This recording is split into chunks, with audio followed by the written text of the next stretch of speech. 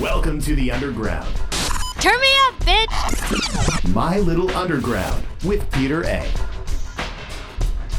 It's My Little Underground. I'm Peter A. Make sure you're subscribed anywhere you get podcasts, and be sure to follow me on socials at MLU Pod. You can also support My Little Underground for as little as $1 a month. Link is in the description and over at peteraradio.com. Today on the show, we have Olivia Bradley Skill, who is the music director of WFMU, 90.1 FM if you're in Jersey or in the 5 boroughs, and worldwide on WFMU.org. We talked about her show, Radio Ravioli, that airs every Monday, 3:01 to 6 p.m., and her brand new show, Radio Row, which features a different guest DJ every week.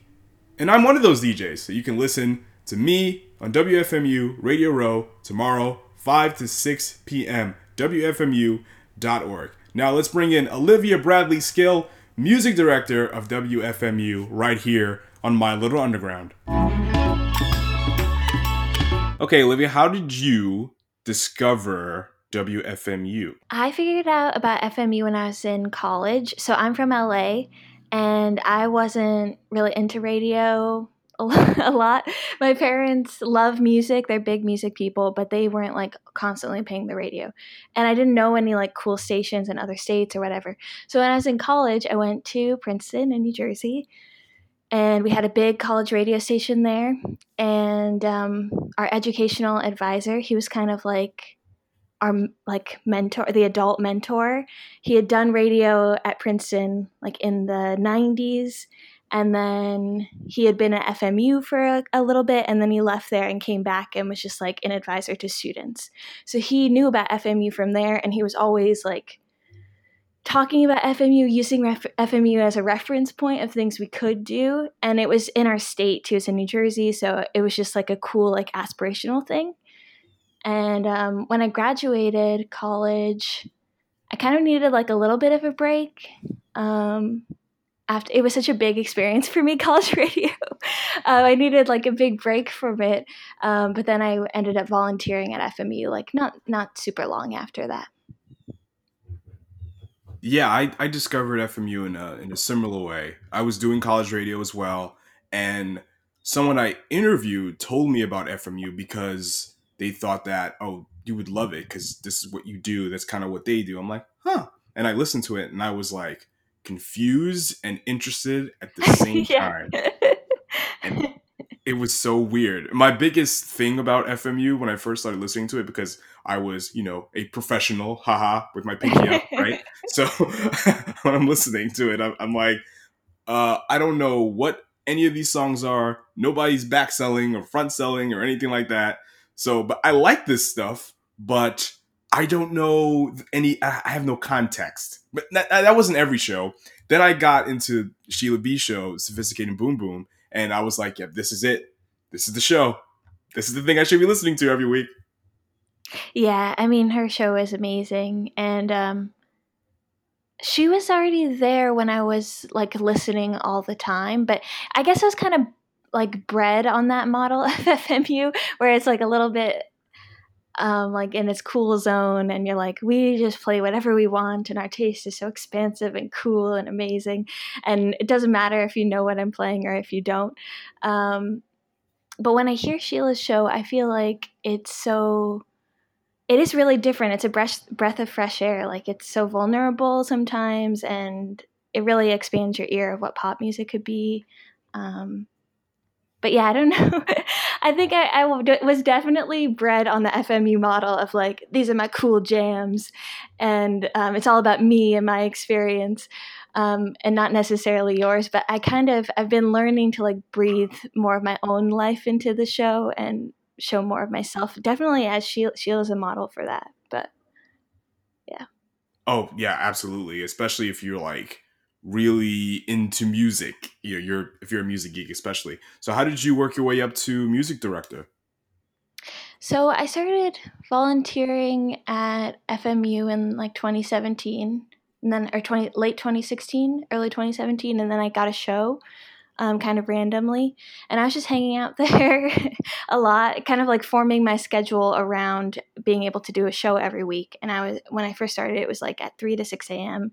and it was in the middle of the week. So I kind of had a lot of part-time jobs to make that work. And yeah, it was kind of like the right time, right place. I was working my butt off trying to do part-time jobs, and like I don't come from money, so in order for me to make a show work like that, I had to like really hustle in other parts of life. So I was tired from hustling, and I was kind of at the right place in my life and FMU's world where a job opened up and I applied, and I had been the music director at my college station, and it just felt like I gotta jump on this. So tell me about the music director role for a freeform station, and how does it compare to your music director experience on the college radio level? So, okay, what do I do on a daily basis? My week is kind of revolved around receiving physical music in the mail. So every Tuesday, I get a gigantic bin or mail tub or 2 mail tubs of music and different CDs, different LPs, and I process them. I go through them, and I try to figure out if they would get airplay at FMU and who would play them and if we're going to pass on it. And then we have a physical new bin at FMU where it's just like a tub of new music that DJs can check out and maybe play on their show. There's no requirement for them to play any of it, but people do like to check it out. So I usually get it on Tuesday, and then the new bin is in by like Thursday, Friday.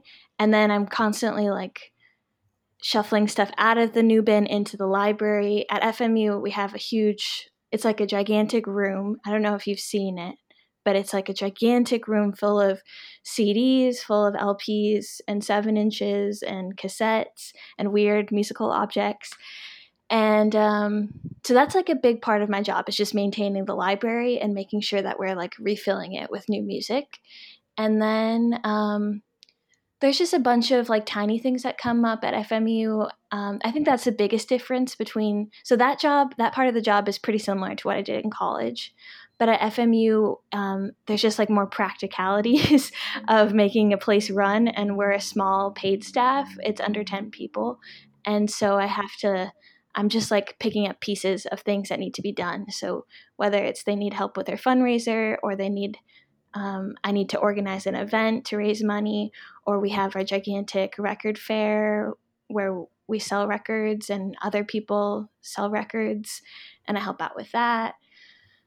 So I think that, yeah, there's just a bunch, and now we have Radio Row, so helping out programming that aspect of it. But yeah, does that answer your question? Yeah.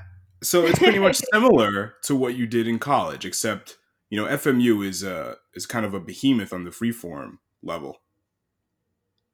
Yeah, it's pretty similar to what I did in college, except it's way more overwhelming. I mean, there's just way more stuff. There's way more music that comes in. It just seems like music in general is way more overwhelming than like with digital promo and stuff like that. When I was doing it in college, we only really we like never checked our email account, and we only paid attention to physical stuff, and we would just receive less stuff. It was less quality than we probably get at FMU, but we just got less of it. So now with trying to be on top of digital promo and on top of which labels actually send physical promo still, and there's just way more volume at FMU, and it's all me. I used to have more people helping in college. It's all me now. I've been there. In college, Yeah. I was not an official music director, but I did the role. Like I would, filter through new music that comes in, try to filter it out through other guests, but it was more like, at least in my college station, one of them, it was more like we're on our own islands. So I was the only one. I was filtering out music for me, for my show, and then I would chart what I was playing. So like promoters would hit me and say, "Hey, did you like this new Arcade Fire album?" I said, "Hell no, I didn't like that." And they're like, "You got to think about the station." I'm like, "Fuck the station. I'm the only person doing this shit. Everything's going to go through me." Yeah, like, do you chart at FMU? It's kind of complicated. I go through phases of it, honestly. And a lot of the times I'm kind of being like, I definitely have a mission when I'm charting. It's like trying to be disruptive. I don't know who I'm disrupting or where, but I'm trying to chart people who I think nobody else would chart, and things that are self-released and things that are really small labels. I don't think I don't care that much about like NACC, which replaced CMJ. I don't care about the industry that much. I think that's not really FMU's purpose, is to be like helping out in that way of things. It's mostly just like helping out artists in general. So I try to give like attention to people I like and people I think no one else will pay attention to, or maybe got their record. If that makes sense. Yeah, I did the same thing. I did the Yeah. exact same thing. I didn't really. There would be a few like big ads that I would throw on because I organically liked them, not because all the other stations are playing them. Let me no, but I was the only one, at least at the station I was working at throughout you know the second half of my college career. Like I was the only one that really kind of understood it, and I had to keep explaining to people like this is not. These aren't record labels. They're just promoters trying to get their clients charted because as you Hmm. know, like they hire artists or labels hire these promoters to get their records charted. So I knew the game. So I just put the people that I really, really liked. I didn't give a shit about what was popping or whatever. I didn't care. Yeah, and I think it's similar to me when I do the charts. I don't know if it's okay that I'm saying this, but I'm not really thinking about the station as a whole necessarily. I mean, I'm just thinking about like, here's what I added this week to our new bin, and here's like the littlest labels that I added. You know what I mean? Like, it's definitely a cherry picking for that part. So I guess I should say we do have monthly like heavy airplay that we send to FMU. There's like a bunch of labels on that list and promoters and yeah, a whole listeners I think apply to it as well. So we have like a monthly newsletter of new music, and that is very honest. Like that's our heavy airplay. These are things that were played in the heavy category, played in the medium category, played in the light category. That's not me cherry picking at all. This, and just in terms of like NACC and submitting like a weekly chart, um, I'm just making it up. Great. Yeah. Awesome. That's true to what that's a reflection of you and the station as a whole. So Yeah. yeah. How do you get, let's say if you get new music, and there's a lot of shows at WFMU, like how are you able to like filter out the music to the talent? Or is it just you just leave it there and you just see what people are going to take, or and you kind of whatever they're playing, you get that information from the talent from what music they're playing so you can chart, or what? Like what do you do? What's your Yeah, process? so we have these little post-it tape. It's like this white post-it tape. It's a long piece of white tape that you can easily peel off. And I put that on every CD, LP, 7-inch, whatever that goes in the new bin. And DJs literally go through that. I mean, we're in pandemic times, so no one can enter FMU building. But in normal times, DJs will go through that. Maybe they spend a half hour going through it. Maybe they spend like 2 or 3 hours going through it and listening to things that they are interested in. And then if they end up playing that on their show, then they'll put their signature on the little post it tape. And then I can use that to kind of tally things. And then I also will like search artists that are in the new bin. We have like a pretty good playlisting software at FMU on our website, so I can search artists and see how many times their album got played, and that's usually a pretty good indicator too. So I use those two methods. But DJs do really go through the new bin, and I write like tiny descriptions on them, just so, like keywords on them, and just like because it can be overwhelming because a lot of the stuff it's unknown to you and it's unknown to us, you know what I mean. Yeah. A lot of the DJs like don't necessarily know this random artist, so I just do like keywords: hip hop, pop, rock, soul, some things like that. And people will go through those and decide which ones would be good for their shows. Do the talent come to you for recommendations? Um, Not really, no. People don't usually come with me. People come to me with suggestions that they have. Like, have you checked out this record? Or I think this should be in the new bin. But people don't usually come to me and ask me to help them out. If they did, I would certainly, but I don't think most people. I'm kind of a newbie in terms of FMU staff. Most people have been there forever, so I think they trust their own opinions, and I trust them, and I would never like impose on them. So let's talk about your experience in college radio at WPRB, Princeton University. Overall, how would you, I can't say rate, but what can you say about your experience overall in college radio? Okay. It was really, it's complicated. It was really amazing for me. It changed my life. Like I said, I went to Princeton, and that experience was like very traumatic in some ways. I hated it, and it was like, it really hurt me. It really was like the people there were very difficult, and it took me a while to find myself there. So college radio was a savior because it was a place I really felt comfortable and passionate about, and I didn't know I was into radio until that moment. Um,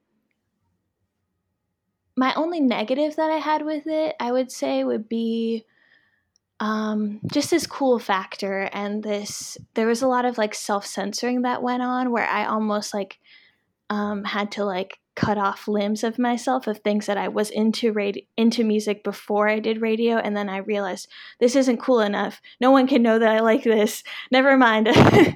And so I would like kind of silence those parts of my taste, and it's taken me a while to actually like come around again and be more open about things that I like that are like not necessarily cool to like. You know what I mean?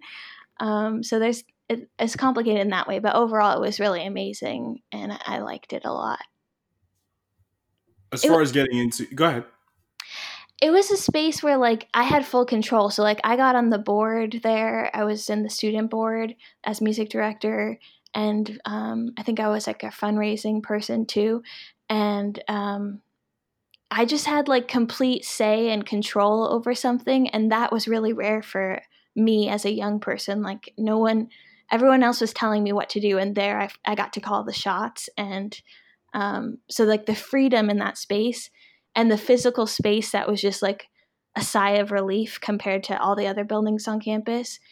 That is to me like what sticks out as the most important in my mind. Did you like the music aspect, Yeah. the actual radio broadcasting aspect, or just the community aspect of college radio? What was your, I guess, the biggest thing about college radio for you? It definitely opened up my mind and my eyes and my ears to what music could be. So yeah, I definitely loved the music aspect. It was like all this crazy stuff that I'd never heard before. And so that was wild and amazing. And I think we were all kind of striving for something like bigger. Like we're all kind of like trying to expand our taste a little bit. So that was really cool. And there's a cool factor, but I don't think, and people were like a little snobbish about what they liked or whatever, but I think people were really like also just open-eared, and that was cool. I'm trying to think, but the community aspect probably overweighed it, but the music aspect was cool too. And I was super shy, so it was hard for me to come on mic at first. I kind of went in just for music and to make mixtapes for friends and like create a playlist that sounded super cool, and it was hard to like get used to being on mic. Yeah, of course, especially for someone who's shy, But yeah, I love the the music aspect of it, and just discovering new stuff and just kind of showcasing it and kind of developing a personality, not like a gimmick or anything, but just like how to like be personable, I guess. Yeah, it's really tricky, like speaking in a room by yourself, I think. And you kind of have to like psych yourself up for it or figure out how to do that, right? Yeah. And it comes from like my love of music, because I did a music show. So I like music. I like talking about music. So talking on mic about music kind of made it easier for me. Yeah. Did you do the CMJ festival at all? No, I didn't. We were like, isn't that in New York City? Yeah, yeah. So I was just like lame in college. We would go, we were in New Jersey, but we also considered ourselves more associated with Philadelphia. So I would go to Philadelphia for things, or like New Brunswick had like basement shows. I mean, it was like very DIY and very punkish. Um, and I didn't, and I really was broke and I had no money. And so it was like expensive for me. I think it was like maybe could be exaggerating, but however much it was to go on the New Jersey Transit to Manhattan, and then being there, it was just overwhelming, and I didn't like that aspect. So I never really went to New York when I was in college. I was in New York and I never went to a CMJ show ever. So, and a lot of acts that I liked were playing there, but I just never went. It was, I guess, the money factor or the laziness factor. Yeah, right. It was. I just also, even when I was in college, we didn't really like CMJ that much, and we were kind of rebelling against that as well. And I would kind of do the same thing where it was like a disruptive chart. Where I would be like, "Oh, this is what I'm going to chart." Because if you charted really popular things, they would also be annoying about it too. Promoters would be like, "Oh, I see you charted Arcade Fire. What, you would love this too, right?" So I don't know. I just didn't like dealing with that aspect. Yeah, I noticed that when I charted the most obscure things, no one, someone They'd would say leave you like, alone. yeah, they wouldn't say anything. Like, unless like if you put, yeah, they would ask you, can you like put this up on here or whatever? And sometimes I'd be like, okay, because I liked the thing that they wanted me to play. But if I didn't like it, I'd be like, nah, fam, it ain't gonna happen. Yeah. Did you ever participate in College Radio Day? No, I don't think so. What is called? When is that? Oh, it was it started about 10 years ago in 2010, and it was just an entire day where college stations around the country would do like unique programming, and it was just like a day of solidarity for different college radio stations. It was really cool Oh, that's because cool. yeah, because we got to like just do really put ourselves in a situation to think outside the box even more so, because that's what college radio was to me. Like, I was all about whatever is happening on commercial radio, let's do the opposite. So now it was the time to be even more quirky and stand out even more. And now like there's a whole larger potential audience to gain, because many different college stations around the country were doing a similar thing. Like, for example, they had Vinylthon, and each participating college station would be playing vinyl like either all day, 24 hours, or just like an hour or two. And I did it, and let me tell you, Olivia, it was one of the coolest things I've ever done in radio. And I've been on commercial radio before. It was so cool. I looked forward to College Radio Day every year. It was so Oh, much fun. wow. Yeah, it was so cool. I should tell like people at my college station about that. I don't think we really knew about it. So yeah, I don't think we ever did anything with that. We did go to CBI. Did you ever do that? No, I did IBS. What's That that? was in New York City. That was the intercollegiate broadcasting system, and Oh, okay. yeah, a bunch of people in the industry would come and have conferences and stuff like that. It was like an all day thing. It was amazing. It was so cool. Yeah, I thought CBI was really cool. I mean, it was a little bit odd because some people, or not odd, but it was a little bit like not in my zone, because some people there were really trying to do like commercial broadcasting and or like journalism, like Yeah, news exactly. journalism. Same thing. So it was a little bit not my zone, but just in general, it was cool to see all the different stations like around the U.S. and what they were doing and what they were up to, and it was pretty eye opening. Did you not want a career in radio or in the music industry at all? No, not really. So there was a music director at my college station, and he had tried to apply for promoter jobs, and he found it really difficult. And so I was a little bit like wary of his experience with things. And I just didn't really like promo stuff. Like, so I didn't really see myself fitting into that mold. I tried to do, or I did have an internship like at the Moth, so that's kind of like public radio-y. Um, but I kind of was like, maybe I'll find like a cool community station like FMU or like somewhere in New York City. I don't know what I'll do, but maybe I could do something like that. Otherwise, I'm not really that interested.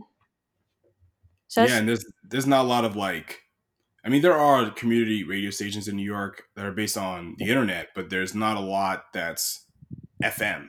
You know, that like FMU is so crazy because it is so freeform and it has this frequency that reaches Jersey and in New York. Because I'll be driving in Brooklyn and I'll pick up FMU. I'm like, this is really cool. I love it. yeah, it hits parts of Queens too, I think, the signal. Yeah.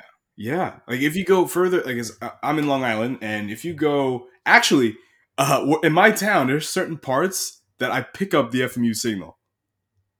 Oh It's, wow, that's yeah, crazy. yeah. It's so nuts. Oh my god. Yeah. I hope you guys are able to like, get a bigger wattage soon because FMU is like super important. But Yeah, it is.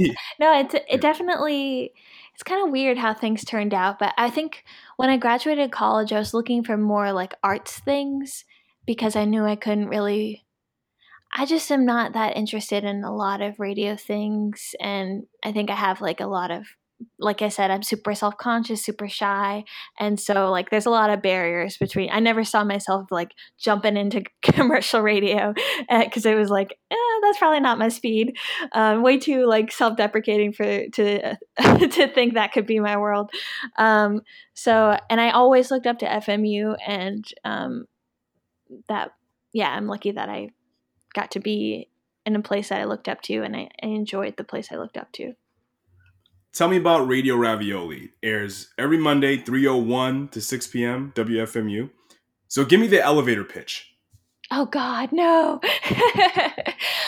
So it's in a weird spot right now. It's transitioning. When I started, it was like really collage based. I would play many things at the same time and be mixing them in real time.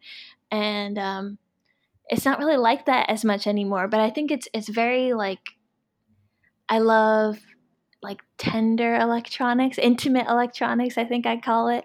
I love like, yeah, like expressive electronic music. And then I grew up listening to like R&B, pop, soul stuff, so that there's like some of that sprinkled in. There's like random radio art or sound art, people like just doing crazy things with sound. I like spoken word things. This isn't an elevator pitch, but it's really like, it's almost like a kaleidoscope of sounds, and like really like texture based and like mood based, if that makes any sense. It does, because I listened this past week, and I was amazed because it was very creative. Like you would introduce yourself, and then there'll be these kind of reverberations of your voice, and it was just like, what am I listening to right now? And then you'd play a few songs, and you would tell me what was going on, what the theme was. You did a Glass theme recently, and I'm like, this is what freeform radio is. It's very freeform. You're not trying to mimic anything or anybody. It was great. Yeah, I started doing the intro lately, and that's been fun. It's like a way for me to kind of like set the tone before it starts. And, like I said, I'm like looking for ways to show more of myself. So I used to really hide and like produce things and really like not speak at all and like let the music do all the talking. And then I was like, but people don't really know why I'm doing this. Like maybe these things need to be explained. You know what I mean? Maybe I need to show more of myself and be more generous, like with myself. And so that's kind of where the spot that I'm at right now is trying to figure out like how to show myself more. Do you have a theme every week? No, not really. So I lately in the last like few months, especially with quarantine, I've had a lot of guests on, and a lot of like them doing like interviews with them and them presenting mixes. And that has kind of caused me to be more focused with my show, where like I really am trying to say something, or like their music and their conversation is inspiring me to go places with the songs that I pick. Before that, it was just like, whatever. So I have gotten a little bit more focused in my brain, like, what am I trying to do with this show? But I don't usually have like a theme necessarily. Tell me about the unique production elements of your show, like the vocal effects, and how does this work from a live in studio setting? Because you're not doing your show in studio now, right? You're doing it from home? So I'm one of the lucky few who can still enter FMU, the building, and so I am doing it from FMU studio. I'm not doing it from home. I guess, so for the intro, sometimes, a lot of times that is pre-recorded. So I do that the same day, just like a couple hours before.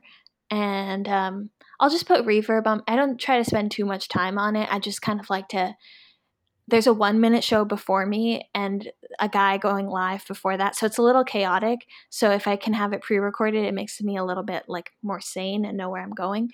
So I just put like reverb on my voice, or sometimes I'll record things and like stitch them all together, just like in a DAW, like a Reaper or something like that. Audacity, one of those programs. Yeah, I don't know. It's fun for me to play with the voice. And I guess one thing at FMU, like the people are really like, there's big personalities there, and it's inspiring to like hear them and be like, I really like hearing them. And so I'm trying to be more that way with my own voice. Like maybe someone really likes me speaking. You know what I mean? Yeah, I mean, I listen to radio for the personalities now. Yeah, that's how I feel too, especially with all these mixes and, you know, Pandora, Spotify, radio, whatever it is. Yeah, like especially in the industry, they tell us that, you know, it's all personality and talent driven. You know, that's why they're listening to you. Because again, we can get music anywhere. That's not why we listen. Like when I did my show in college, you know, I played a lot of obscure music, but I wanted people to get to know me and discover the music too. Like that was part of it. And I want you to listen to the show because you like what I'm doing here. Like I'm not trying to just get you to listen to something you already know and you can already get access to. It was always about being different. Wouldn't you say the same thing? Yeah, I would definitely say the same thing. It's because for me, it's like the connections that I'm making, even if I don't have a theme, maybe there's like a message or a mood that I'm creating that's like uniquely mine. And I just think like there's only one of me. So like only I can make these connections, you know? So I've focused on that a lot. I try to value myself, I guess is what I'm saying. I try to value my perspective and my just uniqueness, you know? Yeah. And tell me about the preparation for Radio Ravioli. How long does it take you to put the show together? So when I was having guests on in the last couple months, I would spend like a lot of time on some of these, like when it's stitching together an interview. So again, like because I like to pre-record things and play with things and edit things and produce things basically, I would have like edit the heck out of these things and like throw in all this music and sound effects, or not sound effects, like fun sound effects, which is, you know, different sounds and things. And so that would take me a long time. That'd probably take me like at least 6 hours just to do the interview. And that's maybe like 30 minutes to an hour. And then when it comes to putting music together, I think I'm looking for stuff throughout the whole week. And I'm also looking for stuff for the music director role. So I'm listening to a lot of new music constantly, really. So there's a lot of stuff like happening in the background. And then on the day of, I probably spend like at least 3 hours working on it beforehand. So it's almost like I'm always working on the show. But I think on the day of, it's probably like somewhere from 3 to 6 hours, depending on how much I have to do that day. I was the same way when I was doing freeform in college radio. Hours that day, meticulously picking out what I'm going to play, make sure that the songs are clean, and what I'm going to say about the songs. And it was a lot of work, but I enjoyed the work. It was a lot of fun. And same with this podcast. I'll spend a couple hours during the week doing research on the guests, booking guests, and it's all part of the creative process. And I love it. Yeah, and it's like it's such a slippery, it's weird with, I guess that's the right word. It's weird working at FMU a 48-hour work week, listening to FMU a lot of the time while I'm there, then also listening to new music constantly. It's very like immersive, and it's kind of always like in the back of my head, or I come across like an article or like a personality or like, I'm always kind of like researching for the show in a way, whether it's consciously or in the background. Okay. Tell me about Radio Row. Yeah, Radio Row. I'm so excited about this. So you're doing Radio Row on October 11th. Mm-hmm. Radio Row is like our guest visiting DJ show. And it's kind of a riff off of a show we had a while ago called The Listener Hour. And that was where we allowed any listener to come on in and dictate an hour of programming and try to DJ and see what it's all like. And we stopped doing that just because it was a lot of work to put together, and I think a volunteer was doing that, and they had to be there in studio with the person, and it just got a little overwhelming for them. But we did get a lot of DJs, people who are currently on the schedule, started doing the listener hour. So we're like, we're kind of in this moment of wanting to let new people in. We do have like regular schedule changes with FMU, so there are like always some new people coming in, but we just wanted to like create a spot on the schedule where people could come in and out and see what it's like. And they don't necessarily have to be listeners, like hardcore listeners who would apply for that. They don't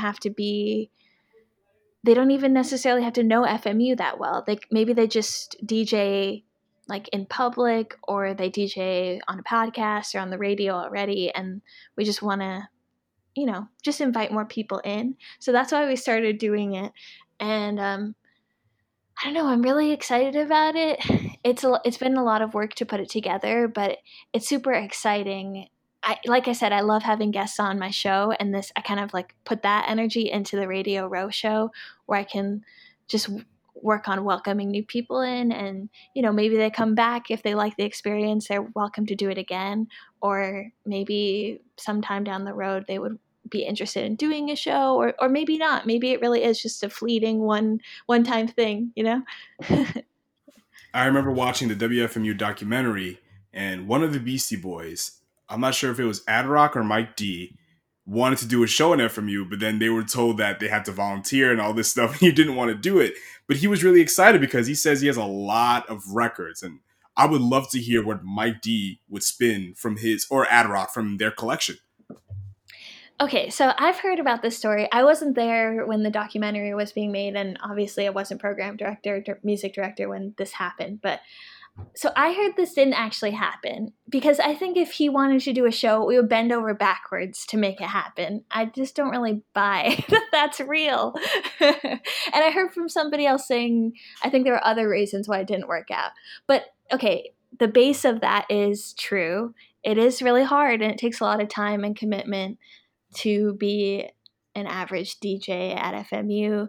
A lot of times it's people who have volunteered there, so they know the station and they know people around, and they've seen their face, and that's why it comes up for them to DJ.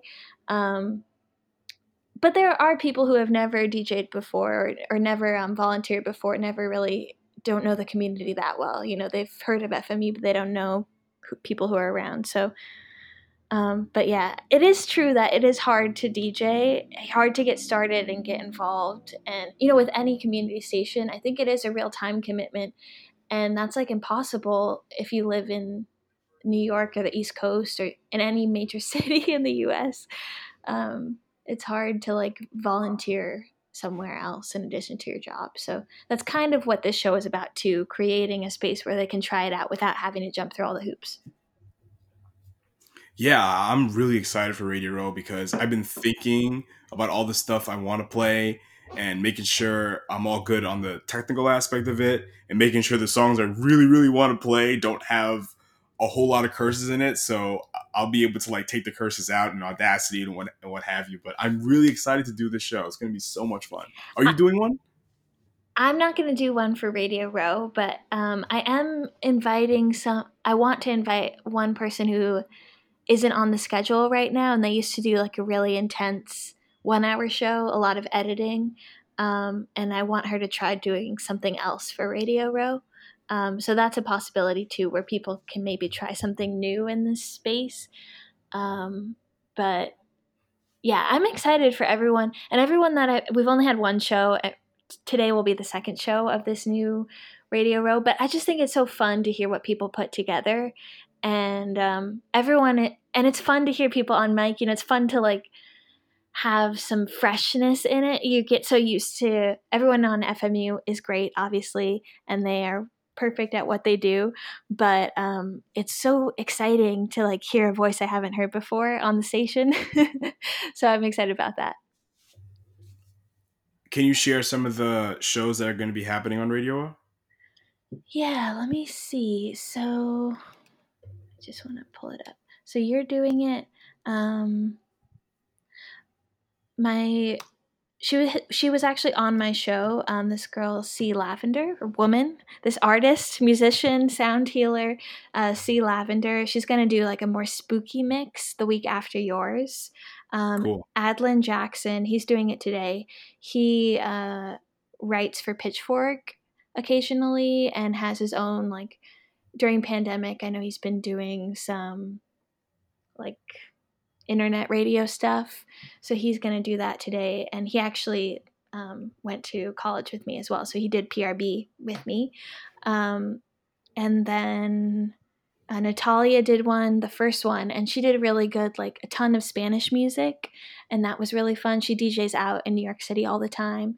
And Bonnie is going to do like a Dia de los Muertos kind of set on November 1st. That's like the day before Dia de los Muertos, which is kind of, I think they consider that like the eve of the event. Like that day is a big day for it too. And she's going to be honoring, like, just remembering people in her life who have passed away. And, you know, we're in like such a time of death, you know, in a sad way. So many people are dying right now. So she's kind of trying to find healing in everything that's happening. But Sheila B gave me a lot of recommendations for people, and then I knew some people.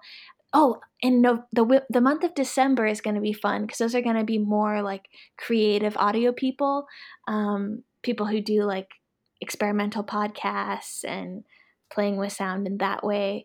Ariana Martinez is one of them, and James T. Green. I love his stuff. He has an experimental podcast. And Beck Ferry, who does radio in Melbourne. She does radio at Triple R. So yeah, it'll be fun. That's kind of a cool thing too. Like Bonnie and Beck, they both are totally out of the area. Like Beck is in Melbourne and Bonnie is in Texas. And so because of quarantine, I don't think we would have necessarily opened it up so far if it wasn't quarantine. But because of quarantine, it's made us a little bit creative because everyone has to do it remotely. So we're kind of like, well, we don't have to necessarily be, you know, nearby. It could be anyone, really. This is really cool. I can't wait to be a part of it and to listen to some of these shows at all. Like, what are the dates for Radio Row? So it's every Sunday, 5 to 6 p.m. And yeah, I'm so excited. It's kind of crazy because the next like 3 months are kind of all booked. I'm just waiting for them to, you know, roll in. So yeah, I don't know. I'm so excited about it. Cool. Wait, so it's every Sunday 5 to 6? That's the Radio Row spot? That is the Radio Row spot, yeah. Oh, okay, I get it. That's really cool, Olivia. Thank you so much for coming on My Little Underground, and thank you so much for having me on Radio Row. Yeah, no worries. Mm-hmm. So where can people follow you? Okay. If you want people to follow you. No, I'm sighing because I'm just going through such a thing with social media. I'm kind of over it. But I am still on it. I'm both Twitter and Instagram. I'm radio_ravioli. I haven't been posting that much lately, and I don't know if I'll be posting again. You should. You have a show every Monday. I know. I'm just so exhausted by it. Same. I tried to promote it, and I get into these phases where I'm like doing it every week and it's so much fun and I get the likes and it's cool. But then I have moments where I just see like really I just don't like looking at other people's social media, and I hate like everything is so divisive right now. And at first during the pandemic and during like Black Lives Matter protests, there was a lot of like, excitement about like people were really like sharing information online, and now I'm just like over it. It just gets performative too, and anyway, I don't know if this is interesting, but you can follow me at radio_ravioli. No, you're right. Here's the thing, because I have 2 podcasts and I'm in the same boat as you. I don't like looking at what everybody's saying about whatever unless it's like really, really important. But I just get on there. I tell people, here's what's coming on this week. And then a few days later, the show is up. Go listen. And then I go away. And then I do the same thing. You should do that. Like Monday morning, Radio Ravioli, WFMU, click, listen. I'm on right now. And then go away for a week and do the same thing. That's it. Yeah, you're right. I think I just get caught up in it too. Like sometimes, like lately, I was like scrolling all the time, looking at people's posts all the time. And then I needed like a detox, a break. And I'm a sensitive soul. So when I get overwhelmed, I just need to, and I'm kind of a loner. Like I don't post, I don't do a lot. So it's tough for me to do that stuff, to put myself out there. And you're the music director of like one of the biggest freeform stations in the tri-state area. I don't do much. I'm just the music director of WFMU, which a lot of people listen to. I mean, I'm not trying to be like humble bragging or anything. I know. I really am. I've grown a lot. I've gotten more, intense. Never mind. I should talk to my therapist about the rest of what I'm going to say.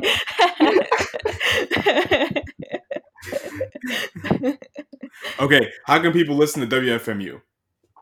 So even if you're not in like the New York, New Jersey area, you can look on WFMU.org. We have really good playlisting and really good like online broadcasting stuff. So it's like that is one step up from my college station to FMU. Like its internet presence is on point and is amazing. You can listen to what's playing right now, or you can listen to like literally any show I've done, which is actually very embarrassing. But you could go back to my first show that I ever did on FMU. The archiving is really, really intense, and really like we spend a lot of money to keep our archiving up, because that's really important for us, important for artists, I think, and important for the DJs who put time into it. And it's definitely the name of the game now, Mm-hmm. And say if somebody's not able to listen to your show 3 to 6 p.m., they can always go back and listen to it whenever they want. I think it's very important. Let's say if I'm working one day and I missed Sheila B., I know if I go to WFMU.org, it's going to be right there for me and all the music that she plays, beautiful. Yeah, it's really crazy. I really value it. I think it's such a like, I'm trying to think. There's so many things that exist in this world, like because they're trying to get something. They're trying to like promote something. They're trying to make money off of something. FMU is just so rare that there's no end game. It's like purely passion. We're putting stuff up. We actually like spend a lot of money on things, not because of like whatever thing it's going to get us, just to help out artists and to help out the music community and DJs, and not to pat FMU on its back too much, but we really sink a lot of money into our archiving stuff, into the website stuff, into just operations, like being on a frequency and being online costs money. So we really do we have really good intentions, which I think is really rare nowadays in 2020. All right, Olivia, thank you so much. This is great. I got to have you on again. This is because there's so much more I want to talk to you about. I would love that. Yeah, hopefully I didn't go off in any wrong direction. Nope. No, it was really fun. Thank you so much for having me.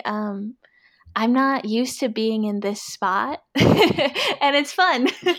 Yeah, great. I'm glad you have fun. Yeah.